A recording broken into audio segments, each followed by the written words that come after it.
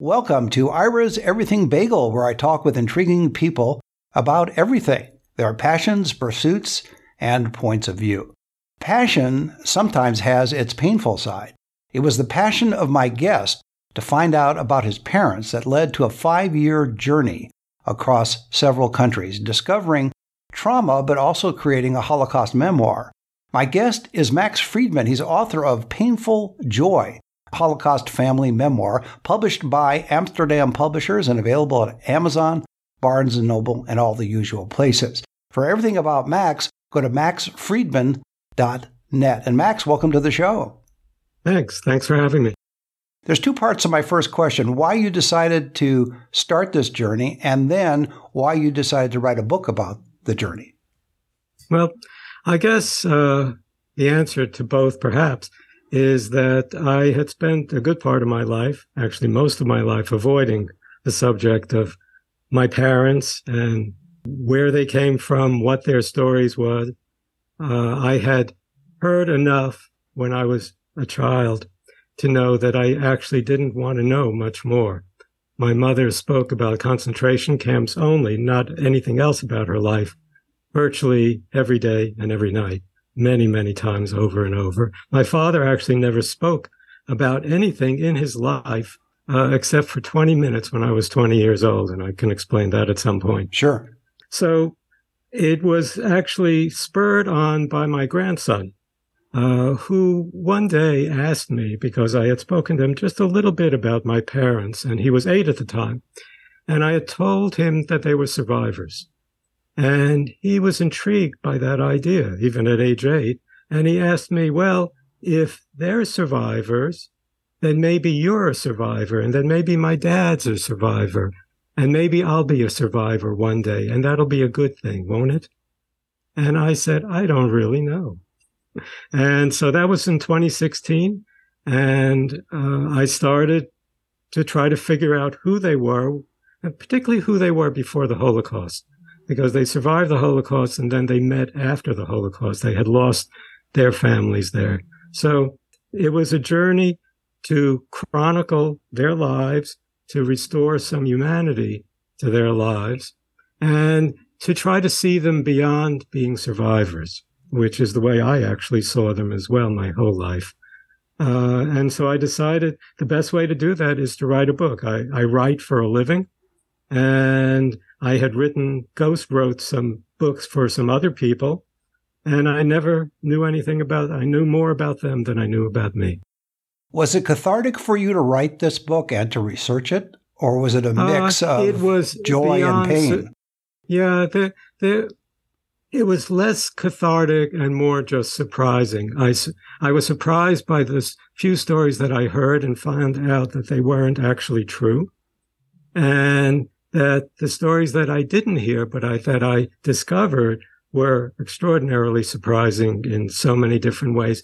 So it actually made me happy at a certain point that I actually got to know them better without having to deal with their traumas every day as I did when I was a young boy and a child.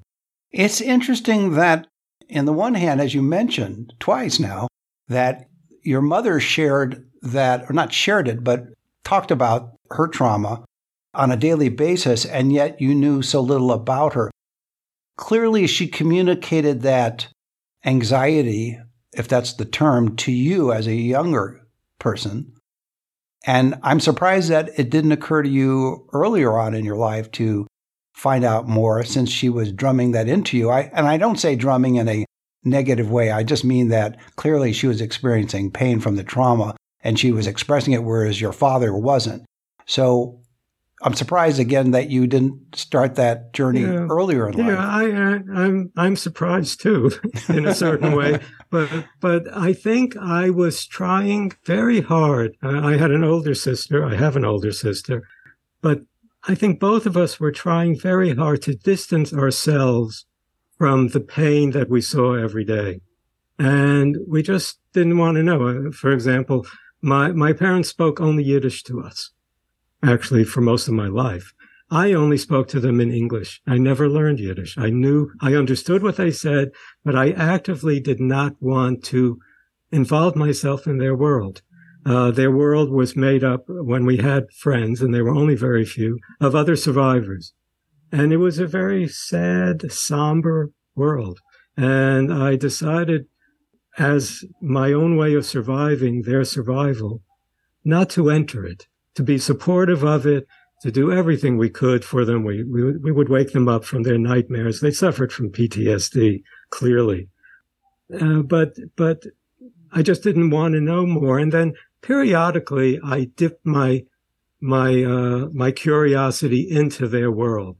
When my mother and father had passed away, the month that my mother died, we went back to Sweden, where I was born and where they met for the first time in 1998. And I met a woman who knew them, who was another survivor who was in this little town. So I dipped in, and then I said, okay, that's enough. And then I dipped in again, and that's enough. And then when they were gone and my grandson asked, and I was embarrassed, ashamed. And I decided it was time to know everything I possibly could. It sounds though the reason that you dipped in and dipped out was self-preservation, especially as a kid. Right. I think I became, the second generation of Holocaust survivors are called second generation Holocaust survivors with a good reason. They survived their parents' survival. And it is a traumatic experience to actually do that. I talked to a psychiatrist once for some silly reason. And I talked about. I don't know if that's a silly reason. I mean, that well, given your background, I didn't mean to actually enter into a conversation about my past. And we were talking about a work problem, and he was an industrial psychiatrist, and he asked me a little bit about my past, and he was a bully, and I stayed with the company, and I stayed with the bullying, and was fairly artful about it. I worked very hard. He could never get rid of me, but he was just a nasty guy. And the psychiatrist said to me one day, he said, Max, you're doing very well in surviving. Your parents survived and you're following their model. But one day you'll wake up and you'll say you're surviving sufficient. And so if I were you, I would get out of this place as quickly as I can and find a life that wasn't about surviving, but about living and thriving. And did you do that? No, I was a survivor. Yeah. It was wise advice, but given your state of mind, of course. Yeah. I never moved to do that. And it was only in this 5 years of writing this book and presenting it not only to my family, but to the world, did I have insights about them that I never had before, and insights about myself and my sister and how we were brought up and why it was the way it was and what they actually, we can never begin to live in their shoes or do anything like that. They were in camps for most of the 5 or 6 years of the war in Poland. But just to create an understanding and a greater empathy. It was less catharsis, more empathy. When you started this journey of research and writing, where did you begin? How did you know where to go? I was so clueless. People in this was only in 2016. So people were doing all kinds of genealogical research and things like that. But I had never done much like that. The memoirs that I ghost wrote, the people were alive. They had all kinds of records. They had all kinds of letters. It was easy. It took a lot of time, but it was easy or easier. And I had no idea where to begin. I mentioned it to a friend of mine who said, well, maybe this guy I know can help you. I just came back from South Africa where he was born. And he said, I went to a reunion of our high school and I met this guy who I hadn't seen for years. And he said that his son was working in Munich in a Holocaust study center. Maybe you can get in touch with him and he can start you on your journey. And that's what I did. And lovely, lovely man, not Jewish, but somebody, Austrian actually, but working in Munich and spending his life trying to figure out what happened and why, and to try in some way to communicate that so it perhaps would educate people enough that it wouldn't happen again. Did he help you? And that's what I did. And did he help you? He sent me a list of 200 things I should do right away. That's helpful, and, right? Yeah, so it took 5 years to do maybe 50 of those things. But you start one place and you get to someplace else, and it just went on and on and on, and then finally in 2018, 2 years later, we thought we had enough. My wife and I thought we had enough to go on, that we would go to all these places and we would try to see what that was like, and where did they live, and how did they live, and that was extraordinarily surprising.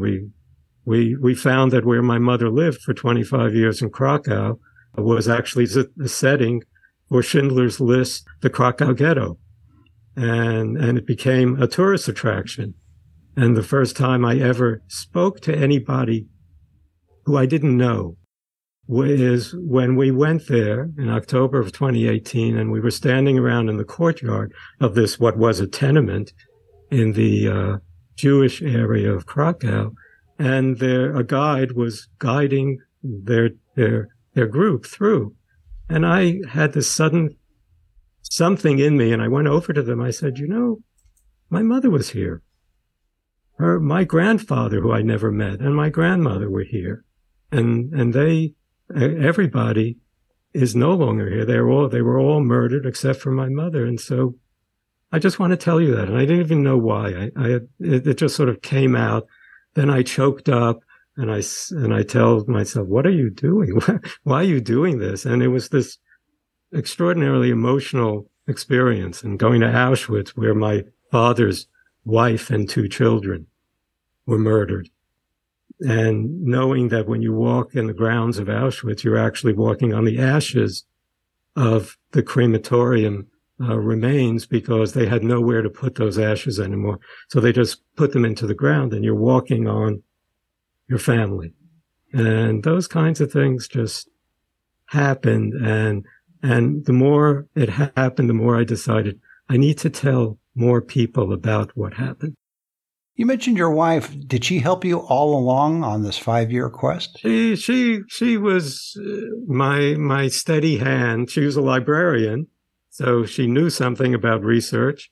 But she helped me emotionally, I think, more than anything else. She was my companion. She understood. She made sure I wasn't screwing things up. And I needed someone to sort of steady me sometimes, because even now, sometimes I still choke up about certain things. Well, it's a deep subject, and it's a painful subject. So yes, that makes perfect sense. Yeah. You mentioned that you were looking in different directions. And of course, anytime you research something, there's a million threads out there that you can pull. But at some point, you made the decision that you had enough to complete the book. When was that point for you? Yeah, after we returned, and just one thing after another hit us, I just said, there is enough here. I don't need to feel anymore. I think I feel genuinely the way I should feel. A little embarrassed, a little sad, a little happy. I mean, sort of meeting your grandparents, even if they're just on ID cards that the Germans issued, or we were in Schindler's factory in Krakow taking a tour, and there was an exhibit of the Krakow ghetto, and who do I see was my grandfather, and a picture in the ghetto of him with some other people. And I had just met him the day before in the Krakow archive. So it was. You recognized the photo? There was no name attached to the photo. It was just a photo. Then I asked my wife. I said, "Am I right about this? Is this true?" And she said, "Yeah, looks like that to me." And that's amazing. These were startling revelations, and I knew that I had to write it down.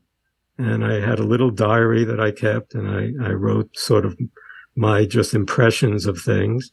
And then I sat down and I wrote and I wrote and I wrote. And I showed it to a friend of mine who's an editor, and she said, well, if you just do this and this and this and that, more people will have access to this story. And I did that, and I found a publisher, and That's it. Why is it important for you to get this story out and to get it published and for people to read it? What is the main force driving you? I think at this point, besides the sort of idea that I had of them, which was a very sort of one-dimensional way of looking at people, and I think Holocaust survivors, often your first impression is, well, A, that they're damaged, B, they're sad, C, oh, thank God it never happened to me, and, let's make sure it never happens again in some sort of vague way. And you don't see the story behind the story. And I wanted to get people for the sake of other, not just survivors, but other people who suffer from traumas of one sort or another, families that suffer from traumas and live with those traumas, perhaps their whole lives, but at least can get a perspective on it. So I thought there was that. There was my own questioning, what would I do?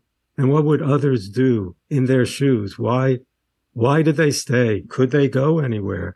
Did they know, one day everything is fine. It's sort of like the pandemic.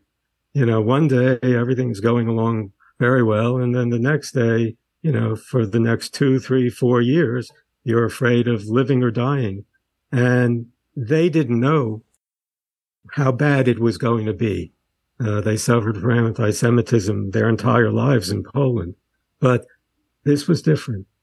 And I just thought it was time to tell people so that they could see people beyond being strangers. I think when anyone who reads Painful Joy or visits the maxfriedman.net website, where I try to sort of enhance all of these with other documentation, other pictures, all kinds of things related to my time in Sweden. And they find that they were strangers, and then they're not strangers anymore. Now they're people, and they're people that you care about. And I wanted people to care about these two strangers. Do you think it's because of the sheer scale of the killings that took the humanity out of it? Because it's hard to focus on 2 people, let alone 6 million. Yeah, and the sad part is the 6 million who perished or who were murdered, and the ones who survived. Everybody has a story. All these people have stories. They had lives before. They had families before. They had joys and sorrows before, like everybody else. And yet we sort of focus on the number, the 6 million. We focus on the method, inhumane beyond measure, the mechanical, the factories of death. Once I read an interview that the New Yorker had with Joseph Mengele and the Angel of Death in Auschwitz.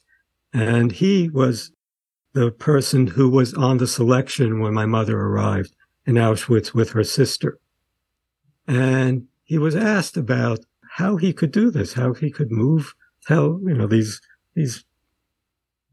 men and women and children, and just know that you're sending them to their death, or in his case as well, to experiments that he did. And he just said, they're ghosts. They're already dead. I don't see them as being people anymore. And the Nazis did an extraordinary amount of work in dehumanizing these people to the point that neighbors would look at them in a whole new way, in a way which that they were ghosts, that they were not worthy of even be seen as humans anymore. And I think that's what we do sometimes when we, in our own political divisions at a much not as deep and as crazy a level, but we start looking at people just as ideologies or as religions or as backgrounds or as immigrants or whatever, as opposed to just individual humans. What was the most surprising thing you found out in your research? Well, the most interesting thing that I found out was, as I alluded to a little bit, that my father, again, had told me a story, and his story, and I asked because I had gotten a bad lottery number during the Vietnam War. I was in college, but I was still liable to be called up to serve. And so I found out that you could get an emotional deferment if somebody in your family emotionally depended upon you, as opposed to just financially dependent upon you, because I was a kid. So I told my father, you have to tell me something about your past. You'd have to, because I have to write a statement and you have to sign it. Then I have to go in front of the draft board and talk about it. And he said, okay. And we were living in Brighton Beach in Brooklyn. I grew up in Coney Island after we came from Sweden. And he told me for 20 minutes about the last time he saw his wife and two little girls. So this was the first time I knew he had a wife and two little girls. He didn't tell me their names. He didn't tell me where they were. That I had to find out later. But he told me the last time, and it turned out that he had made up that story. That story couldn't have happened the way he said, because he was already in a concentration camp 300 miles away in Germany when they were taken and sent to Auschwitz. But he signed the paper, though, right? Even though... Oh, yeah, he signed the paper, and I think he believed the story. I think he was so filled with shame and guilt about not dying with them, honestly, that he had to make up a story where the four of them were hidden. There was a selection in his little ghetto of a town, and that he was with them, and he tried to save them in some way. And then he went out for food, and then the next day they were gone. It's true, the next day they were gone. He wasn't there going out for food. He was in a concentration camp already, breaking up rocks. But that was his memory, I think. And he was happy to have that memory, because otherwise I think he couldn't have gone on. And my mother similarly made up fantastical stories, which I found out were mostly not true. Was that a coping mechanism for her then as well? Yeah, I think she had spent her life, I think, even she'd always been a refugee. She'd always been a survivor. Her family fled during World War I to Prague. They were living in Poland, and they went to Prague because the fighting had gotten too close. And they stayed for 5 years in Prague, mostly living on the streets. And then coming back and going to Krakow and living there. Her father was a tailor. Her brothers were tailors and hatters and all of that stuff. And this was not the life she wanted. This was a very poor, dismal sort of life, eking out a living. And so she made up the story about how her first husband was a dance instructor and had a dance studio in Krakow. And he was teaching all these Orthodox Jews how to dance. God only knows that Orthodox Jews don't dance with each other, particularly the Polish tango, which is what was being taught in those days. So the whole story fell apart, but not until I went there looking for the dance studio. And then I found that the dance studio was just in her head, because she said that she had made all this money and then the Germans took it all away. And in fact, when you find the records of her interviews in Sweden, when they were trying to find her a job, she admitted that her husband was a luggage maker and she was a washerwoman. She took in people's laundry to make an extra $2, the equivalent of an extra $2 a week, so that they could have enough food to eat. And he was actually considered an essential worker at the time, because the luggage was being used by the Jews to go on the transports to the concentration camps and the killing camps. Amazing. And he didn't know that, but that's why he even survived as long as he did. I have two questions. I'm saving one for the end because it ties in with what you started our conversation with. So sure. I'll hold that for a second. What do you want people to get from this book? What do you want people to take away from this book in a general sense, and then maybe a specific sense? I think in a specific sense, I guess I wanted to introduce these two people as people. And I want people to feel that they can meet a stranger who they don't care about or don't know, and by the end of the book say, oh my God, when my father finally dies from Alzheimer's, mostly from being beaten over the head all those years in the camps, you say, oh my God. And And that restores their humanity. That's the way I look at it. And it transforms that reader in some way.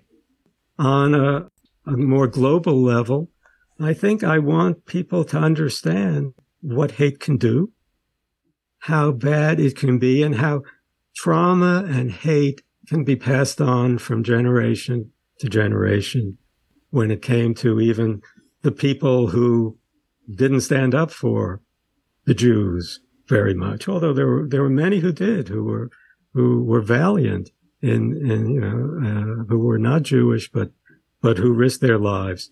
But many didn't. Many neighbors didn't. At the end of the 30s, Poland was looking for a way to export 85% of the Jewish population of Poland to Madagascar, of all places, and resettle them in the jungles. Didn't work out. Hitler thought it was actually a brilliant idea, but it didn't work out. And instead, they just were killed. So I want people to know that can happen, and it can happen at any moment in time. One day, everything's fine. The next day, the world has turned upside down, and you have no control necessarily. The last question, and the most important one, what was the reaction of your grandchild when you presented the book? It's interesting. He now actually is living with us this year. My son lives in China most of the time, and Jacob is here with us. And Jacob is named after my grandfather. But I gave the draft to 3 people: my sister, my wife, and Jacob. The draft of the book. And he was older by then. And I asked him, and he said, it was a tough read, he said, but I'm tough. I'm a tough guy. It's okay. And my sister, who really wanted to distance herself from this project because it was too painful for her. She was older. She knew more of what was going on and about the fighting and all the craziness that was going on in our house. And she said, she's, cried. Everybody cries. But, she said, you have to do this. I have to share this with as many people as I can. This is important, and I'm so glad you did it. And my wife said, well, thank God that's over with. I think, now maybe we can get back to somewhat of a normal life. Well, that's a great way to leave it. My guest has been Max Friedman. He's author of Painful Joy, a Holocaust family memoir, published by Amsterdam Publishers and available at Amazon, Barnes & Noble, and all the usual places. For everything about Max, go to maxfriedman.net. And Max, thanks for being on the show. Thank you for having me. I appreciate it. And join us every Thursday for a new schmear on Ira's Everything Bagel.